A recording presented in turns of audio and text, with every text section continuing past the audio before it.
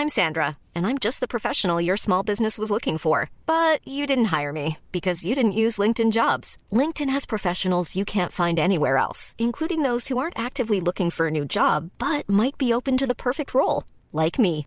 In a given month, over 70% of LinkedIn users don't visit other leading job sites. So if you're not looking on LinkedIn, you'll miss out on great candidates like Sandra. Start hiring professionals like a professional. Post your free job on linkedin.com/people today. Many of us have those stubborn pounds that seem impossible to lose, no matter how good we eat or how hard we work out. My solution is PlushCare.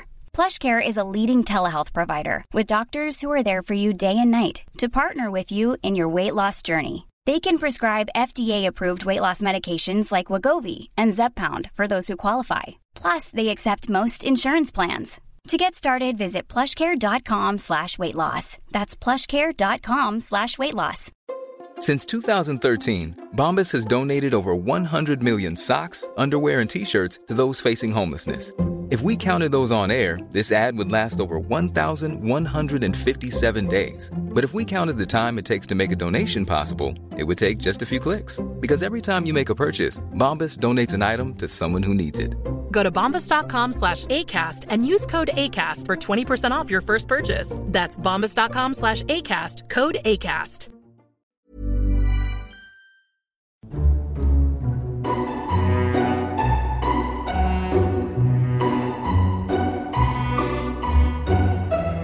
Hello and welcome to Lore Watch, a roundtable freeform discussion about lore in the games of Blizzard Entertainment.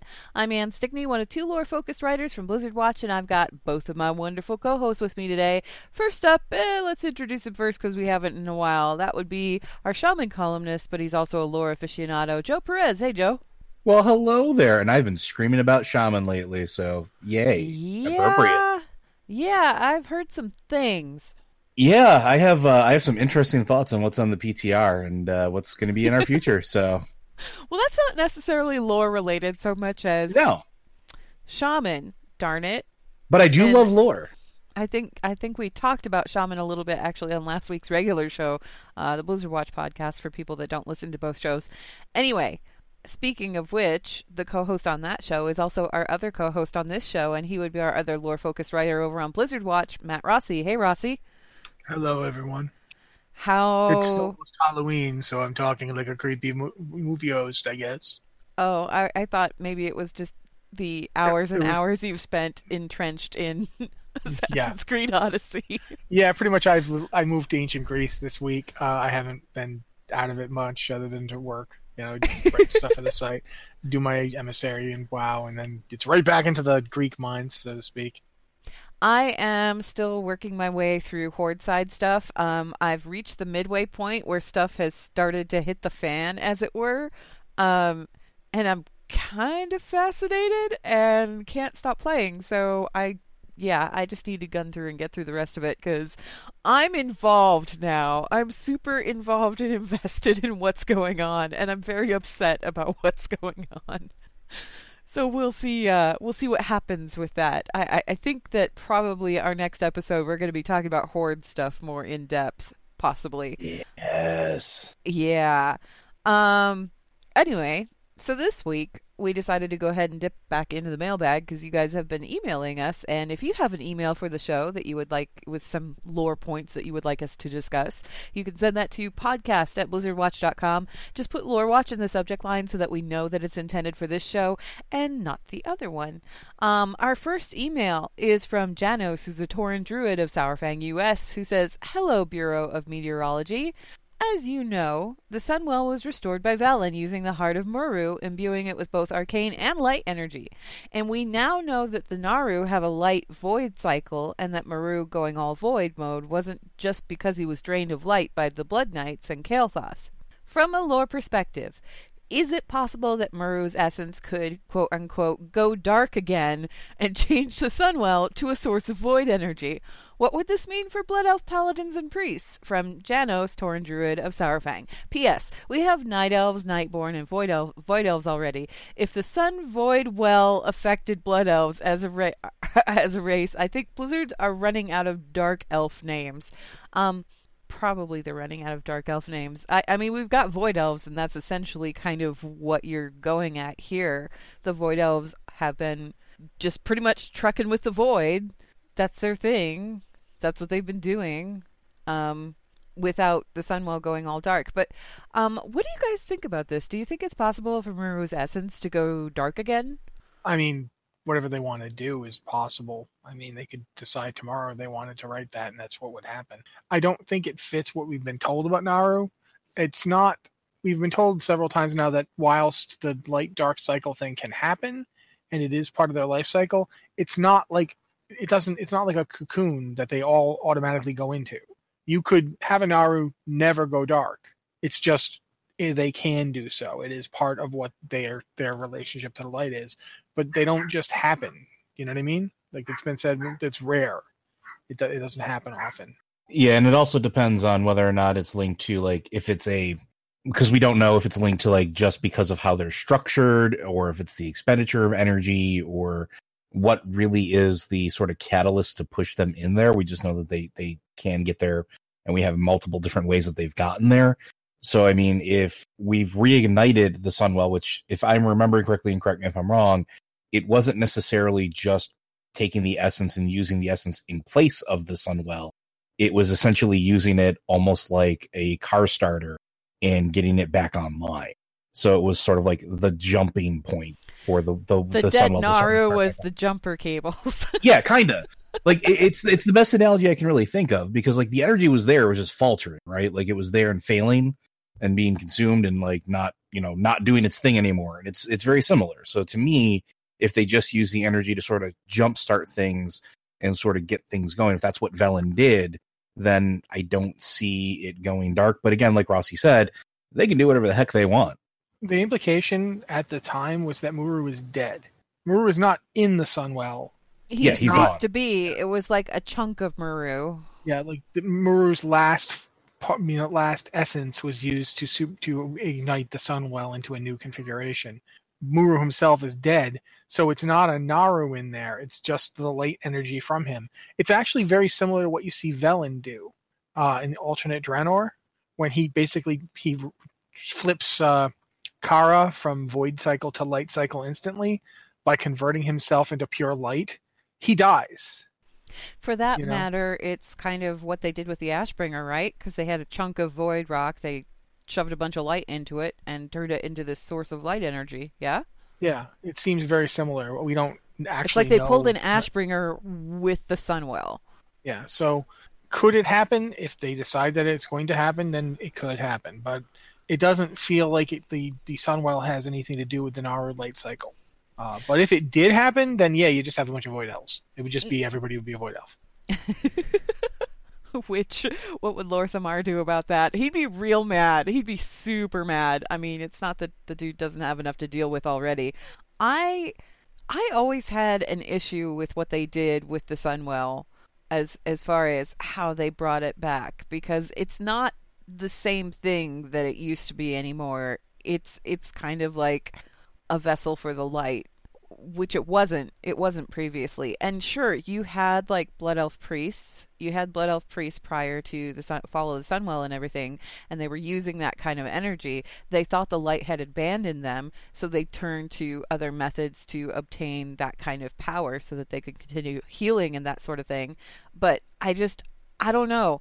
I think that once a Naru is dead, I mean, I would assume anyway that once a Naru is dead, that void and light cycle is no longer, like, it's not relevant anymore. You know what I mean? Well, we do know that if you kill a Naru, the fragments of them still resonate with both the light and with the void. Yeah. Well, I mean, we kind of had that with Zira. Yeah, the Netherlight Crucible. So is that what's going on with the Sunwell? I honestly have no idea at this point. I don't know. The original Sunwell was just arcane power. It was effectively, they took the vial that I want to say Kale, but Kale only got it. Kale inherited it, didn't he? Like it originally came from Dathramar. Didn't Dathramar have some of it? He had Well of Eternity water. Yeah, it was. He used that to make the Sunwell, which he changed. Like instead of Illidan's leftovers, pretty much, right? Yeah, And instead of it being like the pure well of eternity type water, they altered it to be resonant with the sun because they wanted to give a giant middle finger to Dionysus and the night and the moon and all that stuff. And Elune, they abandoned Elune, obviously. So there's a lot of possible things that could happen. We don't really know because we don't know enough about how the Sunwell really works. Right. But in terms of, I don't see, it doesn't have the Naru daylight cycle. I think it's fairly safe to say that. It even reacts very negatively to the presence of the void. When Ilaria goes in that room, the Sunwell is not happy. The Sunwell itself, is like, it's not like a cat, it's hissing at someone it doesn't like. It's like you brought the wrong thing in and it has an immediate reaction. It's like positive and negative react off each other. Is that the light working at that, though? Or do you think that's like some last vestige of Muru who remembers what happened with the whole void thing and didn't appreciate it?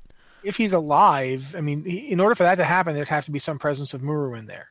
And we don't know if there is. If Muru is dead, then no, it's just the Sunwell reacting. But there we go. It's another possibility.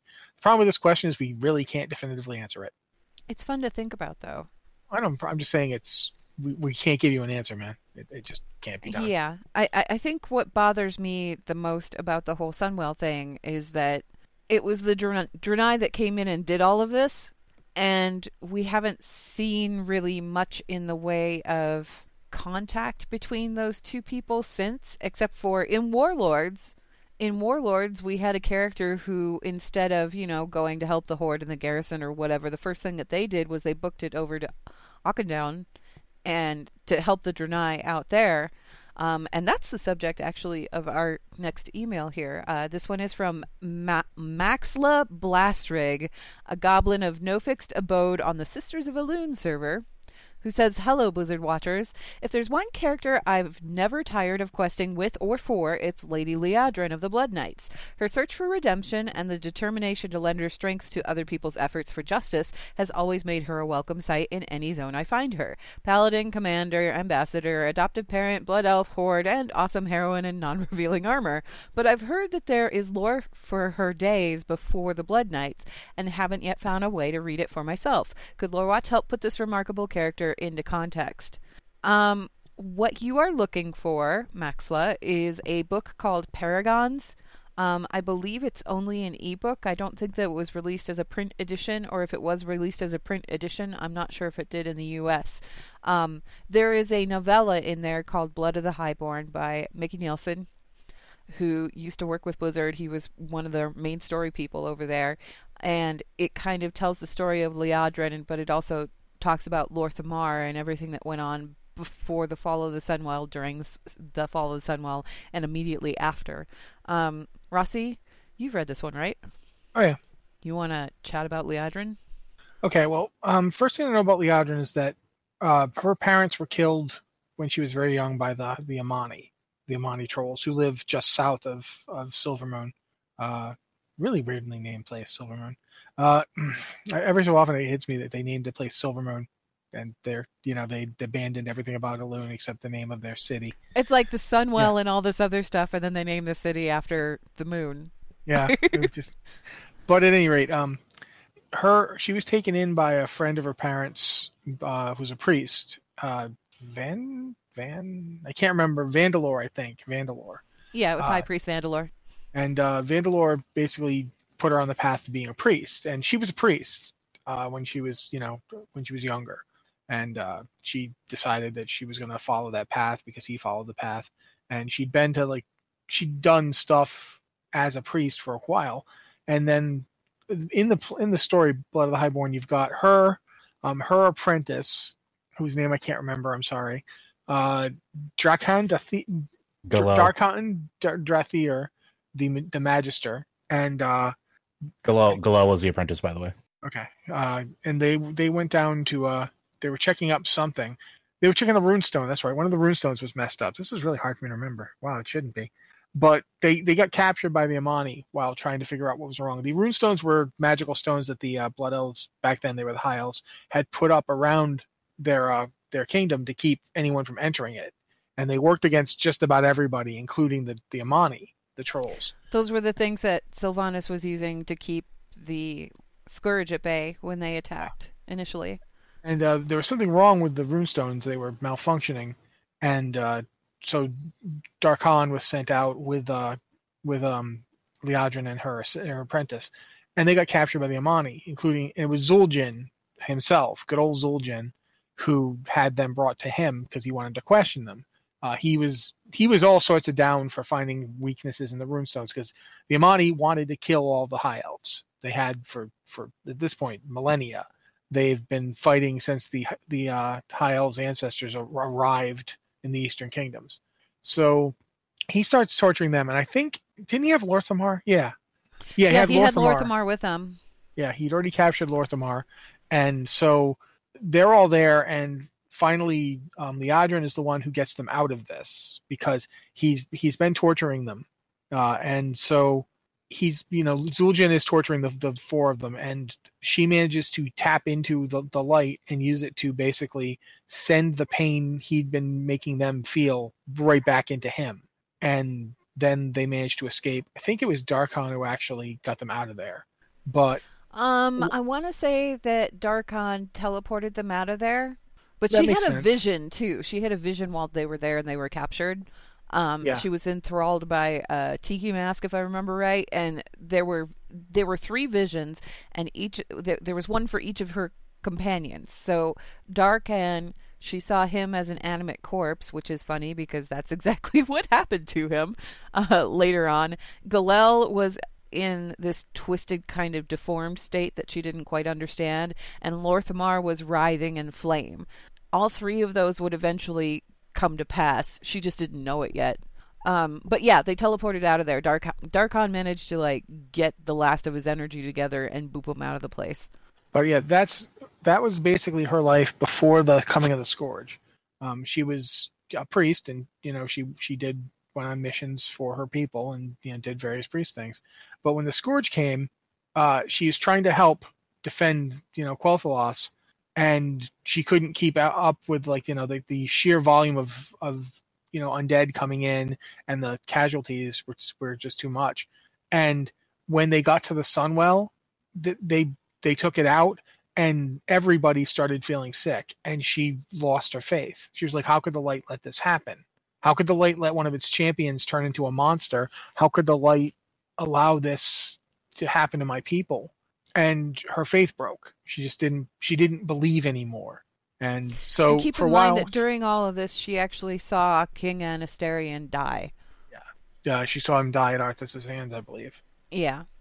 So it's symbol of their people. There were a lot of psychological blows that went along with the whole, hey, Sunwell is no longer functioning properly.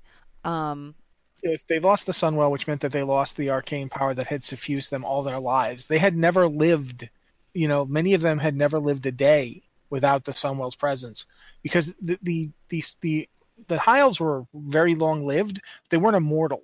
It had been 10,000 years or so since they'd arrived in the Eastern Kingdoms. The generation, they've had 3 or 4 generations, all of them under the influence of the Sunwell. I mean, even Anasterion, who is very old, is the 3rd or 4th king. They've had multiple generations pass, and they'd never known anything but the Sunwell. So when that goes out, they immediately start feeling the loss of it. And then you see, all your people's heroes die. You see, the center of your country is carved right in, and the Sunwell is destroyed. The Sunwell is a symbol of your people, and you see all this happen. And your king's dead. All of this stuff. King's dead. She had to witness all this, and she couldn't save anybody. And there you go. She basically lost her faith. She was like, I can't. How can I believe in something that allows this to happen? How can I believe in the purity and power of the light when this kind of thing happens? And the fun part was that she basically didn't do a whole heck of a lot after that. Kael'thas showed up and called them the Blood Elves, and they took that name and everything. And they were basically preparing for an attack on the Sunwell and everything else. Liadrin volunteered to help with it, but she volunteered to help with it by picking up a weapon and asking Lorthamar and his men to train her how to use the weapon. She had no interest in the light at that point. She just wanted to learn how to fight. So when Kael'thas Oops, sorry, go I was ahead. just gonna say, like, that's also really analogous to like the birth of paladins for humans too. Yeah. It's really neat. The way that paladins worked with humanity, as far as that was concerned, was that warriors were taught the ways of the light, and priests were taught how to fight like a warrior, and they became kind of this mash of priest and warrior, and that was how paladins were created. So Liadrin kind of did the same thing, where she was a priest, but she had tossed all of that light stuff to the side. She didn't want it anymore. She didn't care. It wasn't until... We did forget something. We forgot one thing. What? When the second war broke out, yeah, not the third war, the second war, Liadrin was one of the ones that captured Zul'jin. Oh yeah. And she was there when they tortured Zul'jin and cut off, they took his eye. They were torturing Zul'jin, and it was Haldoran Brightwing and her were there. And she was like, remember, he tortured her. And she was actually uncomfortable with how much they were torturing him. She was like, Haldoran, maybe we could just kill him? Like, we don't have to keep doing this. We could just kill him. There's no point to this anymore. And because they wouldn't kill him, that's how he got the Amani raided, injured Haldoran, and rescued Zul'jin, because Haldoran wouldn't listen to her when she was trying to get him to stop torturing him. So that's if Liadrin had her way, Zul'jin had been dead, and there never would have been any Zul'jin in Burning Crusade. So that's. Keep in mind that it wasn't, I mean, yes, she wanted to kill him, but also she didn't feel like the whole torturing thing was a terribly good idea. No, like she showed kind of a compassion even then. It's definitely like a pragmatic thing. She's like, just kill him. Why, this is beneath us. This is, we can just kill him. He'll be done. But yeah, it's the Liadrin basically goes into the whole thing after the Third War and after the whole Blood Knight thing. The Blood Knights come about because she and a lot of others have been training to fight, but like they didn't really have the strength after they'd lost the Sunwell, because this is an entire race of people who are sick, really badly sick, to the point where Kael'thas started getting not Kael'thas, it's Kael'thas. Kael'thas started getting desperate. He's like, I gotta find a cure for this. I've gotta find a way. And Illidan's like, there's no cure, but there's ways to deal with it. Because he'd been exposed to the arcane, centuries ago. I mean, before Liadrin, keep in mind too that Liadrin at this point, she felt almost overwhelmingly guilty about everything that had happened. She felt guilty that she was unable to protect, anyone or anything. She felt guilty about the fact that she couldn't use the light anymore. She felt guilty about the fact that she didn't die when all of this was going on. Like, she was one of the people that lived, yet she could have healed people, but she couldn't. And she couldn't understand why she couldn't. And the light had pretty much just abandoned her. And she felt terrible. Absolutely terrible. So in these, months and years that followed, when Kael'thas was entering into that whole alliance with Illidan Stormrage and everything that went on with that, she knew about it. She knew that he had reached out to Illidan, of all people. She was one of the few people that knew, actually, that there was an alliance thing going on. She knew about the whole fell magic thing and the mana tapping and all of that stuff, the stuff that the Blood Elves turned to kind of keep their power, and keep themselves from falling to this whole sense of addiction, like succumbing to that addiction to magic that they had and turning into a wretched or whatever. But she was kind of wary about it because she wasn't sure what the fell magic was going to do to everybody, and she didn't necessarily trust it. However, because she was so good with the light before, because she was a high priestess like way back when, because she was so good with the light before, and because she was so dedicated to protecting her country, and because she had gotten so good with the weapons and everything, they came to her and they said, we want you to found this order. It was Ramath that summoned her. And Ramath pretty much told her, he said, look, your life is led by extremities, whether it's like the priestess or the warrior, and I think you need to strike a balance between these two paths, and I think you need to guide the way for everyone else to follow you. And he was the one who kind of helped her found the Blood Knight Order. All of this is in Paragons. Like I said, the short story is called Blood of the Highborn. It's very good. It's like really good, and it really kind of goes into Liadrin and who she was and how she came to be who she was. I don't know. The thing that I found interesting was that despite the fact that she was able to pull the light from Moru and work with it and everything, it didn't bring back that whole compassion. It didn't bring back that whole, it was just a tool. The light was just a tool to her at that point, and it was kind of a tool to all the Blood Knights at that point. Did you guys ever play through the Blood Knight quests? Yeah, Joe? I actually leveled the Paladin back in the day. Same. I don't remember what level I stopped it at, but I got out of Silvermoon. You guys remember those first quests, though, where you had to go do all of this Mhm. stuff? What did you think about that initially, Joe? Let's just say it lended to the credence that the Blood Knights are a very complicated, very nuanced order. Like mixed feelings is really the best way I could put it. Like it was cool and interesting, but always felt a little off, if that makes sense. I don't know. It's hard to put into words. What about you, Rossi? I think basically it's hard to I'll just come out and say it. The Blood Knights were evil, sadistic people. They were cruel, they were vicious, they reveled in power. They straight up knew they were torturing a living being for the power within it, and they didn't care. There's stuff like they reminded me a lot of the Sith from Star Wars, and that there is very much that whole idea of, Liadrin herself even said things like, why did I spend all those years like trying to follow the will of the light? Why did I spend all those years trying to serve? I could have been compelling it this whole time. It's actually really similar to the dark shamanism that we see. Yeah, very similar. In that it's like you can access the light by making yourself an empty vessel and letting the light fill you, and letting the light work through you, or you can grab the light like a recalcitrant puppy and shake it by the back of the head until it does what you want. And that's what the Blood Knights were doing. I'm stressing were, not are. And I said they were evil. I'm not saying they are. Mm-hmm. There's definitely stuff that happened in Burning Crusade that changed the order.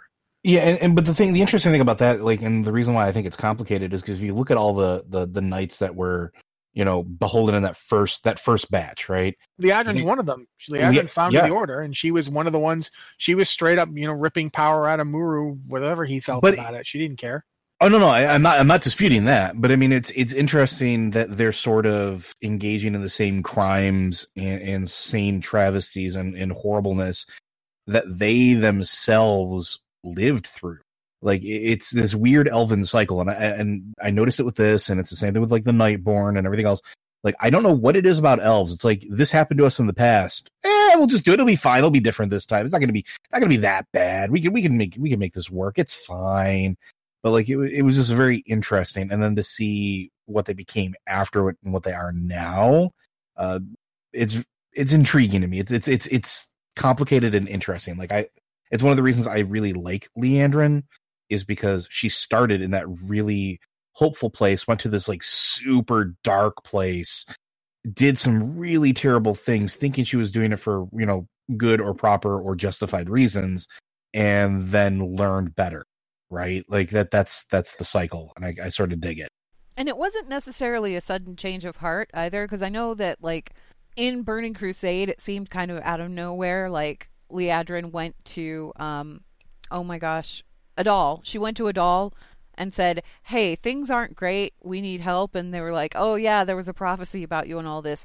It wasn't just the fact that Kael'thas showed up and took off with Moru or anything like that caused her to have this change of heart. She was kind of doubting the path that she was on before then. One of the other points in the story that they talk about, I know we mentioned Golel, her apprentice. She wanted him to be a Blood Knight. He was applying to be a Blood Knight, but he was one of those elves that was having a really tough time with the whole magic withdrawal thing. Like a really tough time with it, and he was starting to kind of wither away into that whole wretched state, partially because of the fact that he couldn't seem to balance the whole get the magic that you need thing, but also because he kept saying that he could hear Muru's voice in his head, and it was driving him slowly crazy. And in the end, Liadrin, spoiler alert, I mean, this story's been out for a while, but in the end, Liadrin actually had to kill him. She had to put him down. And that was like part of the catalyst, yeah. He attacked her, and she was forced to defend herself, and she had to put him down. And after she did that, it kind of left that question in her mind whether or not what they were doing was actually the right thing to be doing. And I think that's part of where that whole kind of questioning thing came up, because she wasn't 100% on board with everything that Kael'thas was doing. Like I said, the whole fell magic thing. Yeah, that was a big thing. Yeah, she wasn't really cool with that. She saw how it was necessary, but she was kind of like wary of what it would do to the Blood Elves in general. Anyway, Blood of the Highborn, Paragons. I think you could still get more too. Yeah, we don't have time to go into all of it, but like the whole Darkhan Drathir comes back. He plays a role in the story, and he's undead, of course. At that point, he's been brought back from almost like a lich. Yeah, like a lich, that kind of thing. And it's a good story. It's a novella. It's not like a full-size novel, but it might as well be, because it's actually pretty sizable. The other thing that's in Paragons is, I believe it's all the leader short stories. Yes. Along with Blood of the Highborn, and it's worth it to pick that up just for Blood of the Highborn. It's nice to have, like, editions of the leader short stories that aren't necessarily on the website. And it's relatively cheap too. It is available, like as Anne said, it is a digital only, but Amazon does have it for the Kindle, and there are a couple other places you can find it as well. And it's relatively cheap. It's well worth reading. Yeah. It's definitely worth picking up. Mickey Nielsen is also the person who was responsible for the short story Unbroken, which is still one of my favorite short stories ever. That one was about Nobundu and the development of the Draenei shaman and everything that happened after the fall of Shatrath, and it's so good. If you haven't read that one, go read that one. Fun fact, that was the inspiration for Loader starting to RP in World of Warcraft. Oh, yeah. It was a very good short story. Anyway, so Mickey Nielsen is very, very good at writing, and this was probably one of his better works. It was one that people were waiting a really long time for, so it was nice to see it come out. I would definitely recommend, though, picking that up if you haven't picked that up. And hopefully that kind of answers your question a little bit, or maybe raises some more. If it does raise some more, go pick up the book. Seriously, that novella is just worth it. It is worth it. Okay, next email is from, I believe, Julian, although I forgot to put the name on here because I'm bad. Okay, this one says, "Hey folks, long time no talk / question. After listening to the last Lore Watch, can you folks elaborate on a couple of things regarding the dragons? First, where are all the nether dragons now? I realize a lot were killed during Cataclysm, but they seem to have not been mentioned or seen in a long time. Who leads them? What are they up to? Second, where do the storm dragons fit in? Are they dragons that have somehow been shaped by the presence of Odin or Helya? It's a flight of dragons we have little to no info about. They just show up. For that matter, why were they not proto-drakes and instead look like Titan-modified dragons?" Rossi, do you want to talk about the storm dragons? Well, I mean, we don't actually get a ton of them. Havi describes the storm dragons as being born of the gods, which the Thoringnar, the Thoringnar, which is the brood of storm dragons that, they swore fealty to the Titan Keepers. Nithog didn't agree with this, and he refused to be their subject. So it feels like the Titans did something, possibly Odin did. We don't know for sure. We know that something happened to this group of dragons, and most of them decided to serve the Titan Keepers, except for like Nithog and his brood, who rejected the idea that they'd have to serve anybody because they were so powerful. But yeah, we don't. Other than that stuff, we don't specifically know. We don't know exactly what happened. Although we don't know when they were made. Go ahead, Joe. Yeah. Sorry. I was gonna say it feels interesting to me that. Isn't that one of Odin's first sticking points was the whole raising of the dragon flights to begin with caused him to kind of get a little specifically the raising dragons. Yeah. He did not like the aspects at all. He didn't like them at all. But it feels like to me that Odin or Havi had a hand in the creation of the storm dragons, and it was just like, you know what? They're actually doing things okay, but I can't admit I'm wrong, so I'm just gonna go make my own while I'm over here, stuck in the middle of nowhere. because I got nothing else To to do me, on this it mountain. feels kind of like a spite maneuver where it's like, yeah, we'll go ahead and create these things so that they will serve us, not so that and they will be in charge, because that's our job, but so and they that serve they will the help Vrykul. us out. Yeah, and they serve the Vrykul, which is like, Odin's favorite people. You notice the Vrykul take dragon taming well beyond the Stormdrakes. The Vrykul in Northrend are taming dragons constantly. The proto-drakes and everything, yeah. So possibly one of the reasons that annoyed Odin so much was that he saw the proto-drakes as ultimately servants, mounts, for his chosen people. And that's what the Stormdrakes work to do that. They made a deal and they swore fealty. Whereas the aspects are, if not, the aspects aren't above the Titan Keepers, but the Titan Keepers they're not really working for them either. They're empowered to, Titan Keepers had opened a way for the Titans to empower the aspects, and the aspects do their own thing. Tyr pretty much empowered them to do what the Titan, like the Keepers and the Watchers, couldn't do. Mm-hmm. Yeah, because they weren't part of the world. They were shaping it, but they weren't of it. There's a lot of interesting stuff there, but we don't know specifically what the deal with the Stormdrakes is. What the deal was the Stormdrakes? Sorry. I feel like part of it was a spite move on Odin's part. Like it was just nobody hates Odin more than I do. Yeah. Nobody. Odin used me as a Pokemon for an entire expansion. So nobody hates Odin more than I do. But here's my thing. He wasn't wrong. No? Nothing he said about the dragons was wrong. They did fail. They did. One of them fell straight into old god corruption. That doesn't, had he not thrown a little hissy fit, then a lot of the stuff that does happen couldn't have happened. So Odin's not in the clear here. But making the aspects might not have been the best move. Tyr might have been wrong. And more importantly, Tyr did pull an end run around him. Mm-hmm. He was the prime designate. Tyr didn't come to him.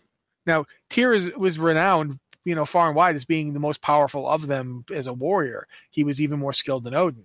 That's been said. I mean, that's in Chronicle. But still, Odin was prime designate, and Tyr utterly ignored him. Just end running around and went straight to the other. He kind of pulled a Sargeras with the Pantheon thing. And Odin is sitting there like, you didn't even talk to me about this, and you just spring it on us, and everyone's going to go with it? No. We're the Titan Forge. We're the ones entrusted with this responsibility. You can't just give it off to some lizards.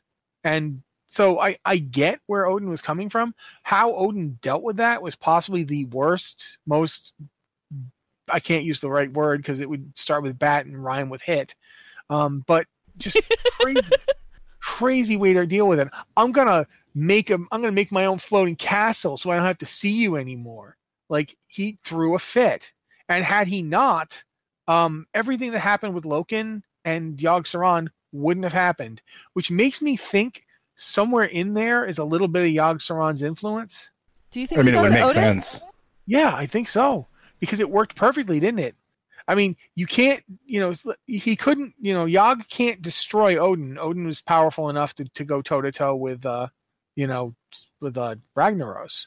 He can't just wipe him out. He's got to get him out of the way. So he makes him get himself out of the way, because whilst he's powerful, he's also going to ego just as big as that power.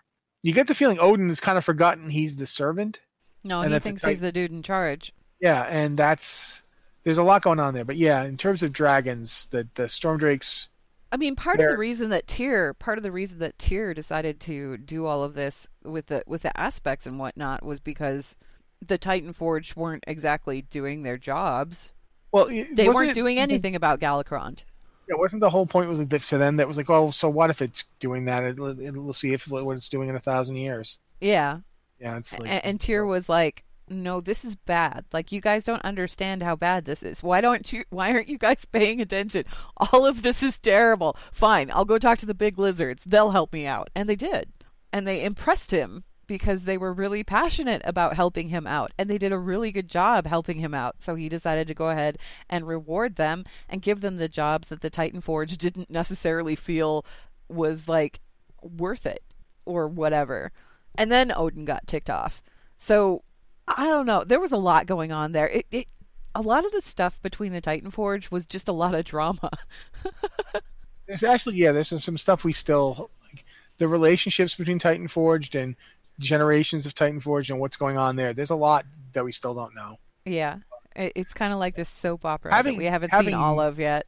Having met Odin, though, I have no problem believing that he just managed to irritate everybody under him to the point where they're like, Oh, yeah. F this, I'm not gonna. Yeah.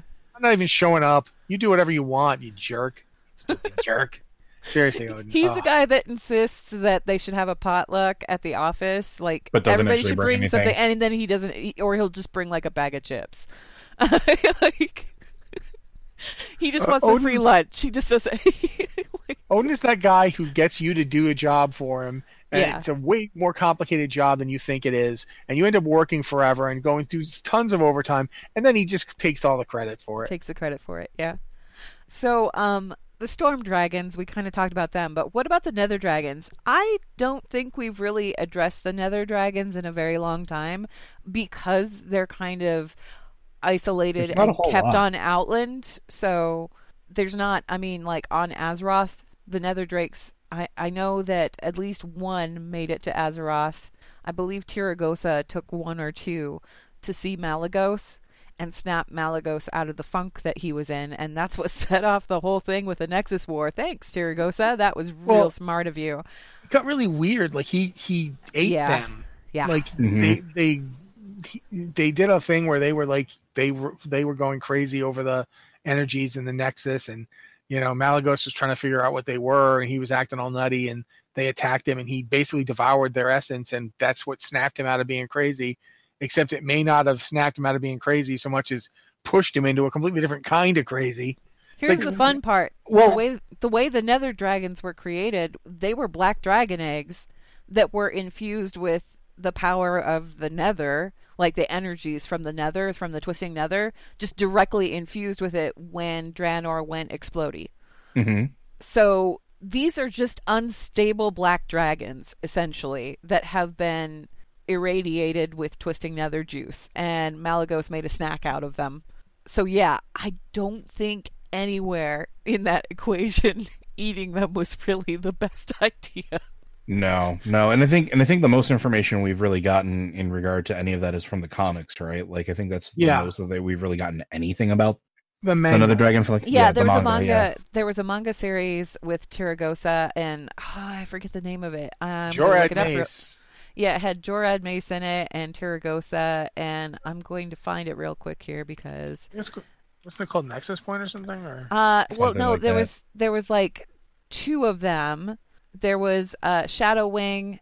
It was a Dragons of Outland series, and there was like I want to say that there was two of them. There was Shadow Wing, and then there was Nexus Point.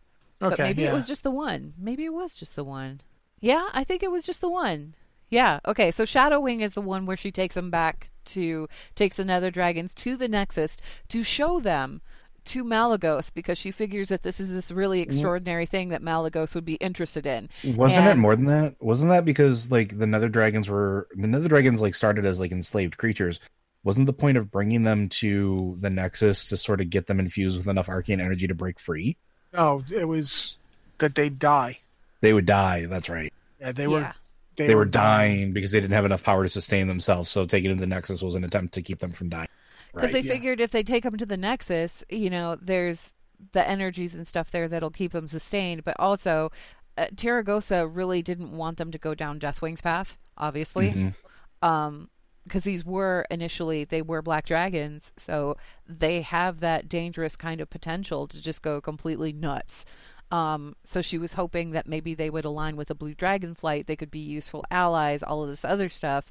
Malagos saw what they were doing and was not happy about it. He was also not happy that the nether dragons, I believe they started proclaiming that they were the embodiment of the Nexus. Yes. Which they kind of were a little bit because they had been infused with the energies Powers of the from twisting nether. So it wasn't an incorrect assessment. But Malagos decided to just kind of like absorb them and their power and whatever weird, crazy black dragon stuff was residual inside of them. So yeah, that might have had some of the reason. Like, I don't know if Malagos was particularly sane. I know that all of the lore stuff states that Malagos came back to himself and came back to sanity, and he saw what mortals were doing with magic and how reckless they were being with it, and said, no, we're going to shut all that down. We're just going to shut it all down. And that's when he started trying to move the ley lines to the Nexus to keep them out of mortal hands, essentially. Keep the mortals from doing anything terrible with it. But we now know that would have killed Azeroth. Yeah. Oh, absolutely. And it's Without also like question. there's a point where I think that we use the word sanity a lot, but one of the first times I read it, one of the things said it restored him to lucidity instead of sanity. Yeah. And I think that's a good way to put it. He stopped being the kind of insane where he couldn't focus and he'd just drift and he'd mourn and he'd think about all his dead kin and miss his dead mate and all that. And he turned into somebody who could focus and think again, but his thoughts weren't any better. Like, no. Here's a guy he takes a consort. When that consort dies, he decides, well, I'll just make you my consort. Like, that's not the kind of thing like a sane dragon would do. Even like that's a Deathwing thing. That's I'll just force you to be my consort. Like, what? That's a Deathwing thing. And I think it's interesting. The dragons, the Nether Drakes that went to the Nexus, one of them was Zizaraku. He actually survived. He's the one that's in Night of the Dragon as well. Zizaraku is the one that they used to try and create the super. The one was, what's her name? Sinestra, right? Sinestra. Yeah. You're talking about the Grimbatal stuff, right? Yeah. That's the one they used to try and make the Twilight Drakes is Zizaraku. And the Twilight Drakes were made out of that. So it's really weird to think about that Twilight Drakes exist because someone took a Nether Drake and exposed Black Dragon eggs to Nether Drake energy. When Nether Drakes were Black Dragon eggs that were exposed to the Twisting Nether in the first place. So basically gave them a double dose. Yeah, we're kind of getting weird here, guys. Yeah, the Twilight Dragons were like Nether Drakes on steroids, basically, and had none of the good.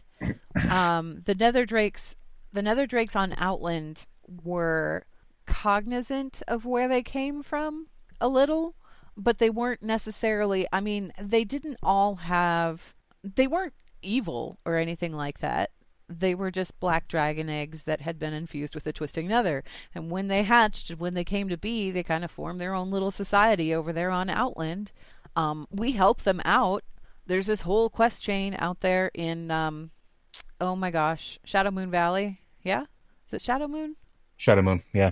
Shadow Moon Valley. Well, it's like the ruins of Shadow Moon. I don't think it's Shadow Moon, is it? No, it is. You're right. I was thinking it was Netherstorm, but that's a different group. It's to the southeast of Shadow Moon Valley. There's a group up there in Netherstorm. Actually, it's kind of fun because if you go questing up in Netherstorm, you'll run into Tiragosa and Jorad Mace. Like, they're both up there. They're the ones that lead you through the quests out there. And the quests out there, I believe they take place before she decides to take anyone back to Malagos. It's after that. It's like directly after that she decides to return with them. So there's like these little tie-ins that were in there that maybe not a lot of people noticed, but also the manga book that came out, it didn't come out until way, way, way later. It should have come out like right in the middle of Burning Crusade, and it wasn't released. I think it was released in Cataclysm. I'm not sure. So that one's another one, by the way, if you're looking for books to pick up, that's another one that's worth picking up just to kind of get a clearer picture of what went on with the whole Nexus War thing, what went on with Malagos, and what's going on with the Nether Dragons. Today, the Nether Dragons they're still on Outland. They're still out there. They haven't tried to establish any kind of presence on Azeroth. They don't really seem to be too concerned with Azeroth at all. It's just kind of a live and let live thing. I don't think that I can't remember the last time. I don't think I've ever seen a Nether Drake on Azeroth besides the ones that, we ride around on because we did the quests out there. The ones that came to the Nexus all died except for Zizaraku, and Zizaraku dies in Night of the Dragon. Yeah. So all the Nether Drakes that were on Azeroth are dead. The original flight of the ones that we see when you do the quests to get a Nether Drake, those guys are still, hanging out in Shadow Moon Valley. That's where they lived. So the ones that are still there, and the ones that came to Azeroth. But they don't have it's not like they have a leader or an aspect guiding them or anything. An aspect. They're doing what they're doing. Yeah, they got a mom, but I mean they're doing what they're doing. That's it. So yeah, I don't know. Well, okay, is the mom the proclaimed leader? I don't think they really have a leader per se, do they? They don't present like normal Dragonflight. The No. Netherwing Like at Dragon, all. the Netherwing Dragonflight, they call themselves the Netherwing Dragonflight. The major leader is Neltharaku, and then the secondary leaders are Karyanaku and Mornaku. They apparently use Aku as their last, little end of name thing, the way other dragons do. They feel like a cobbled together flight. Like they have a little bit of memory from being black dragons, but they don't really understand any of it. So they've sort of they're trying. The first of them was Barthamus, and apparently he's still alive. Like it's first of the of the Nether Dragons. But So he was like the first one that hatched. and he's the one that you get the eggs from. Yeah, he's the one that gives you the Yeah. mount, doesn't he? He's in chat. Yeah. He claims he's the first Nether Dragon born, so he's the one that gives you the egg for your own little mount.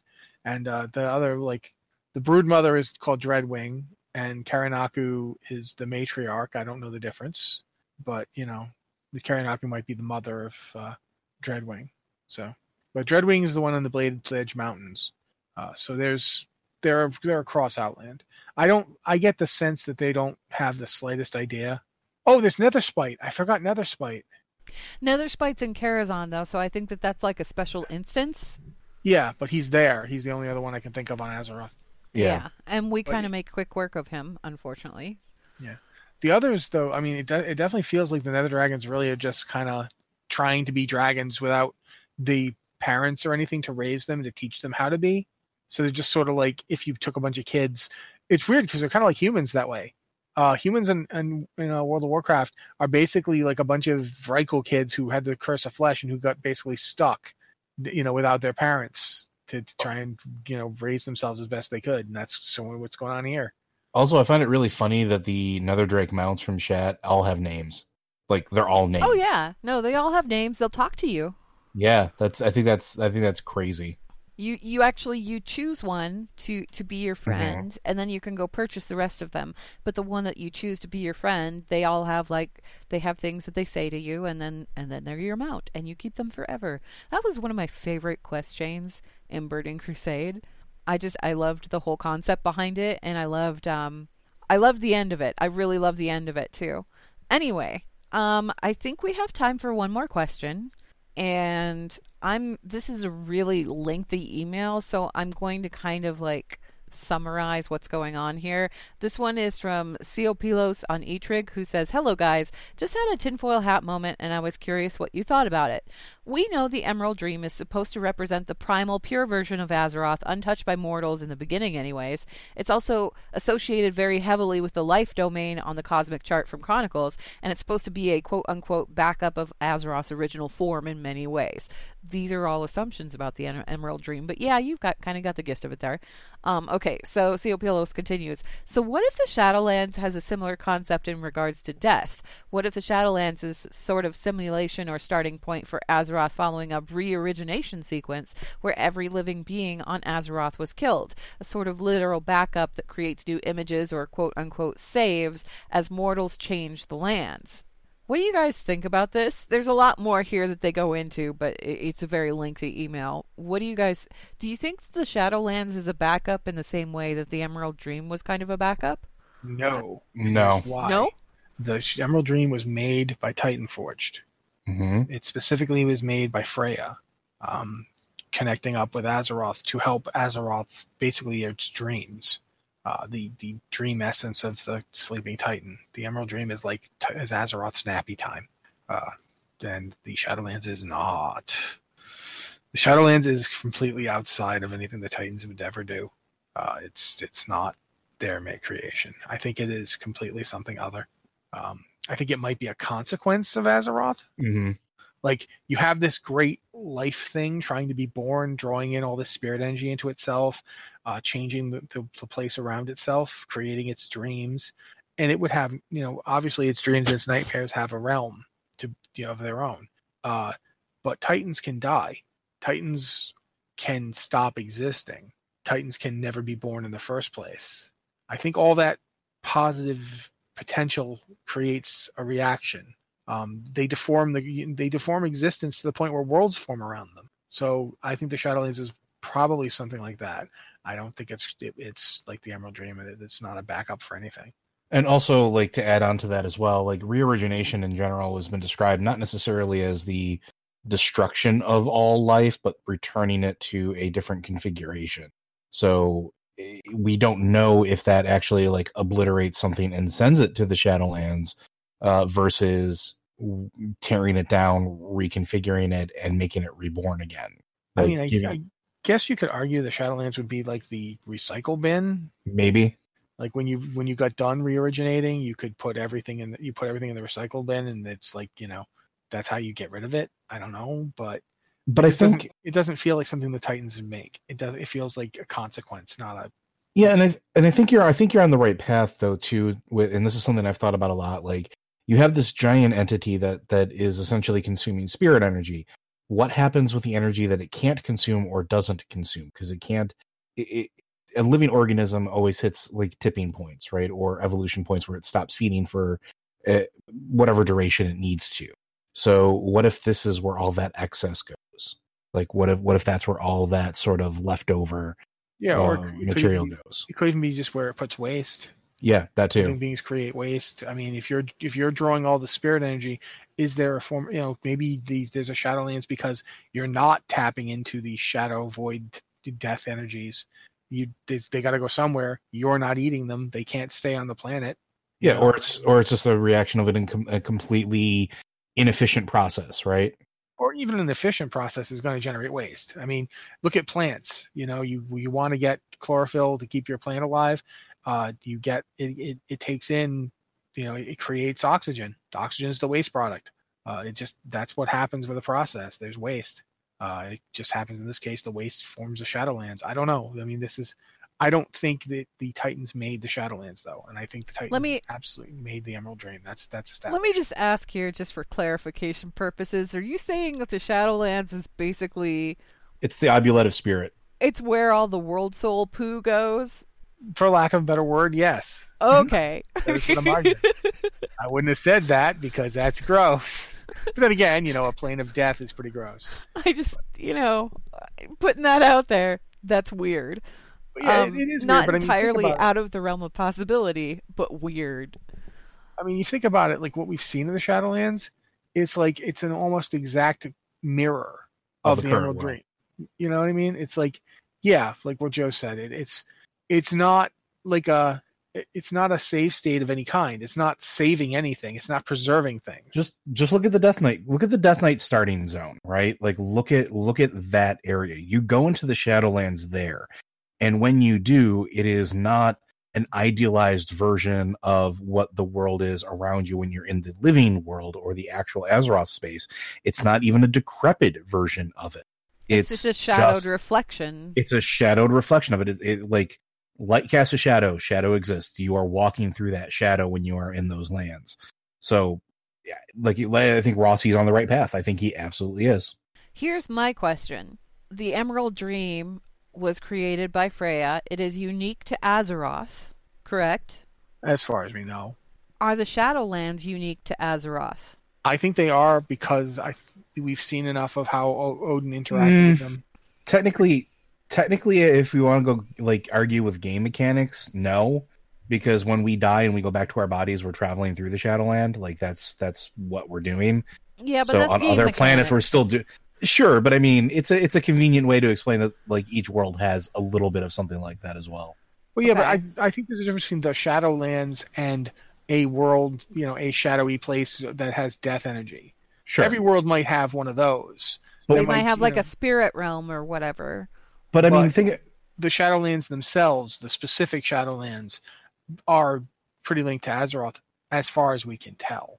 Maybe, unless there's a factor where it's like the light and the void, and it's a byproduct of that in some manner, where it's entire universe spanning, where the Shadowlands is its own realm, its own realm of reality. I think when you're going into the universe spanning part, that's when you're actually into the death realms. I think you might be onto a point where every world might have their own Shadowlands, but I feel like the Shadowlands are like the shore, if that makes sense. Like you go to the beach. The shore before you hit the ocean, yeah. Okay. Go to the beach, you're on the shore. The shore is related to a specific place. You are at this beach, but the ocean is the whole ocean. Unless that's what happens when the ocean touches those points of life in the universe. Maybe. Yeah, and you know, we're in big maybe territory here. Oh yeah, super. Wait, hold up. Okay, so life or existence, things, the universe as we know it, was created when the light clashed with the void, right? Yep. Mm-hmm. So were the Shadowlands created when life clashed with death? Did life clash with death, or is death I don't know. Light and void made the universe, and it feels like sometimes light and void didn't expect anything to happen in the universe. No. And then it did, and now it's like, what? What is all this stuff? Like, what are these things that can force the light and the void to their will? Ugh, and they all have free will. This is so confusing. Yes. And the dead ones are even worse. We know how the void is terrified of death, but the light can just destroy dead things. It's antithetical to them. It can just wipe them out. There's a weird spectrum here. We don't really have time to talk about it, but one of the interesting things about Liadrin is that now that she's basically gone on to be like a full-fledged paladin again, like not just a blood knight, but yeah, she's calling on the light. She and Turalyon have an interesting argument, discussion, whatever you want to call it, if you do the war front. If you got Turalyon on the Alliance side and Liadrin on the Horde side, Turalyon's like, how can this be happening? How can a Horde paladin exist? How can you touch the light at all? I haven't seen this. Please tell me more. He's straight up, he sneers at the very idea of a Horde paladin. Mm-hmm. And he calls her misguided. Like he flat out, he's practically like rude to her. I mean, granted, you know, they're fighting. It's a war. Being rude is not the worst thing you can be, but it's interesting. He's dismissive and condescending to her on the very concept of the light and the idea that she even thinks she can be a paladin and yet be fighting for the Horde. He straight up and says this, and that's interesting. She doesn't back down from it, by the way. She isn't like coward or anything like that. She's not, bring it. Let's see what you got. But she calls upon the light all during that fight, and the light does what she wants, and she's not forcing it to do it. You know what I mean? See, I did that with Liadrin, but I didn't catch the back and forth banter because I was too busy beating her to a pulp. Yeah. You were probably fighting her with Magni. Wasn't it Magni? I think so. Yeah, I think so. It wasn't Turalyon, like Turalyon wasn't there. So I didn't see the banter. I didn't see that banter going on. When they put Turalyon on the Alliance side, she and Turalyon get quite argumentative and heated. It's not like just, the Magni Liadrin stuff is just her saying, you're going to lose, and him going, kiss me arse, basically. He doesn't care if she's a paladin. He just wants to win, so it's different. But yeah, it's keep in mind too that Turalyon has kind of like this almost idolized view of the light. Mm-hmm. Yes. And you start to see that fracture and splinter a little bit on Argus when he's talking to Velen, because he says, when he's talking about, the Void Naro, he's like, well, Zira never said anything about that. And what Velen said was there were a lot of things Zira didn't tell you. And that was like the first time that we kind of got the hint that maybe Turalyon didn't have the whole picture, and maybe he still doesn't. I think Turalyon definitely has the old school Warcraft 2 view of reality here, and Liadrin is much more. Liadrin came through the Scourge. Turalyon was off fighting his 1,000-year war, against the Burning Legion. He didn't see the Scourge. He didn't experience it. He knows it happened, but he didn't live through it. He doesn't understand what that all entails. He never lost his faith and then came back to it from a different path either. Turalyon was a priest who took up being a paladin because he was directly asked to by Archbishop Benedictus. Not Benedictus. The guy the one who's dead now, but he's still a priest. You know the guy I'm talking about. The one who started the Paladin Order. Oh, Foul. Foul, yes. Foul asked Turalyon to give up being a priest and pick up a sword. He was like, you'll be perfect for this. And Turalyon doubted it. He was like, I don't, you can't put me in a group with like Lothar, like Lothar's chosen. You can have me fight. Like, I can't do that. And they was like, yeah, you can, and you will, and you'll be his second in command, and it'll all work out. And it did. And Turalyon, from that moment where he picked up Lothar's sword and called the light to destroy the Horde, and it worked, has never doubted it. He's never doubted anything he's done since. He's been completely devout. Yeah, and it's interesting to see the two of them, come at it from completely different perspectives. So That's that hasn't cool. got much to do with the Shadowlands, but No, but I'm gonna have to like keep an eye out in the Warfront because I want to see that banter now. Now that you've mentioned it, I'm like, I've never seen that. I haven't, because I had Magni with me. All right, well, that's going to go ahead and wrap us up for the show because we're kind of running over on time here as we usually do. Again, if you have an email for the show regarding any kind of lore from World of Warcraft or any of Blizzard's other titles, you can send that to podcast@blizzardwatch.com. Make sure you put Lore Watch in the subject line so that we know that it's intended for this show. Also, for you guys listeners of Blizzard Watch, Audible's offering a free audiobook download with a free 30-day trial to give you the opportunity to check out their service. You can download a bunch of different books. They have thousands of titles available. You can sign up for that by going to blizzardwatch.com/audible. One of the books that they have it's kind of actually referencing stuff that we talked about today. There's a book series that came out called Dawn of the Aspects by Richard Knack, and that's the one that talks about Galakron and the formation of the aspects and everything that went on with that. It's definitely worth picking up and checking out. It's narrated by Scott Brick, and it's one of the free books that you can get on Audible if you want to pick that one for your free 30-day trial. Or there's a ton of other Warcraft books that are also available on there as well. You can pick and choose those. You can pick one of their thousands of other titles by going to blizzardwatch.com/audible, and every sign up helps support the show and everything that we do. Blizzard Watch is made possible due to the generous contributions at patreon.com/blizzardwatch, and your continued support means that this podcast site and community is able to thrive and grow. Blizzard Watch supporters enjoy exclusive benefits like early access to the podcast, a better chance at having your question answered on a podcast or the queue, and an ads-free site experience. Final thoughts, you guys. We're going to go back to this Shadowlands thing because I'm kind of curious now what you guys' thoughts are on this topic. If the Emerald Dream was created by Freya, if the Shadowlands were created by an entity as well, who do you think would have created them? Do you think it was an entity, or do you think it was something that just kind of came to be? So I don't know that it was necessarily created by an entity, but I think there's definitely a ruler there. I mean, we have reference to the big billing thing that came from the mist that Odin made a deal with and gave his eye to. We have reference recently to Wamsamdi of having a boss. And we know very clearly that Wamsamdi's realm and temple touches the Shadowlands, his little waiting room area, the other side notwithstanding. So I think there's something big and powerful and scary there. I don't know if it necessarily created it or if it was a byproduct of being created when the Shadowlands was born. Rossi, what do you think? Well, we know that Helia made a realm for herself in the Shadowlands. But I definitely know that before she made that realm, she was reaching out to entities in the Shadowlands. One of them is powerful enough to make a deal with Odin. That's where Odin, in fact, got the ability to create his own version of the undead. The Valkyr were created with knowledge he got from the Shadowlands, from an entity that was there. Does that mean that entity made the Shadowlands? I have no idea. That entity might be the Shadowlands for all I know. The Shadowlands might actually be an intelligent place. Mm-hmm. There really is. If I'm going to speculate, I don't think anyone made the Shadowlands, but I think the Shadowlands has something equivalent to purpose. Well, I mean, if we think about it in the what way... if the Shadowlands is like its own world soul? Or the or bigger than that? The opposite of a world soul. The opposite of a Titan. If you create like a living being, that living being draws life, and that's a kind of death. Well, here's my thought on this, and this is why I asked this question.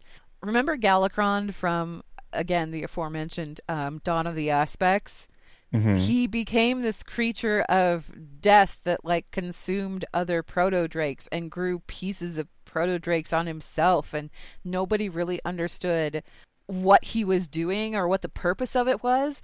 But the other thing that nobody understood, or even like the book didn't go into it, and I'm still asking this question to this day, where did he come from? Like, why did that start happening to him?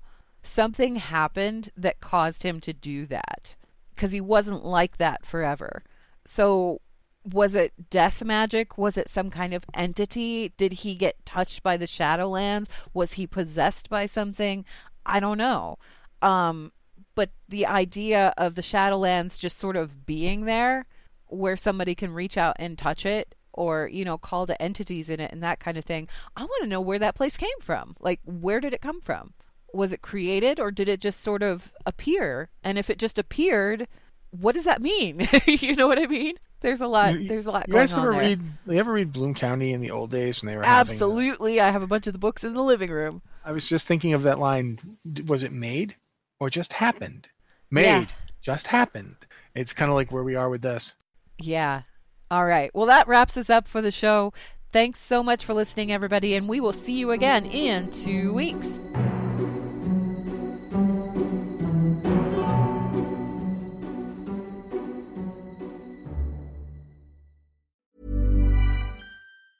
Mom deserves the best, and there's no better place to shop for Mother's Day than Whole Foods Market. They're your destination for unbeatable savings, from premium gifts to show-stopping flowers and irresistible desserts. Start by saving 33% with Prime on all body care and candles. Then get a 15-stem bunch of tulips for just $9.99 each with Prime. Round out Mom's menu with festive rosé, irresistible berry chantilly cake, and more special treats. Come celebrate Mother's Day at Whole Foods Market. Hi, I'm Daniel, founder of Pretty Litter. Cats and cat owners deserve better than any old-fashioned litter. That's why I teamed up with scientists and veterinarians to create Pretty Litter. Its innovative crystal formula has superior odor control and weighs up to 80% less than clay litter. Pretty Litter even monitors health by changing colors to help detect early signs of potential illness. It's the world's smartest kitty litter. Go to prettylitter.com and use code ACAST for 20% off your first order and a free cat toy. Terms and conditions apply. See site for details.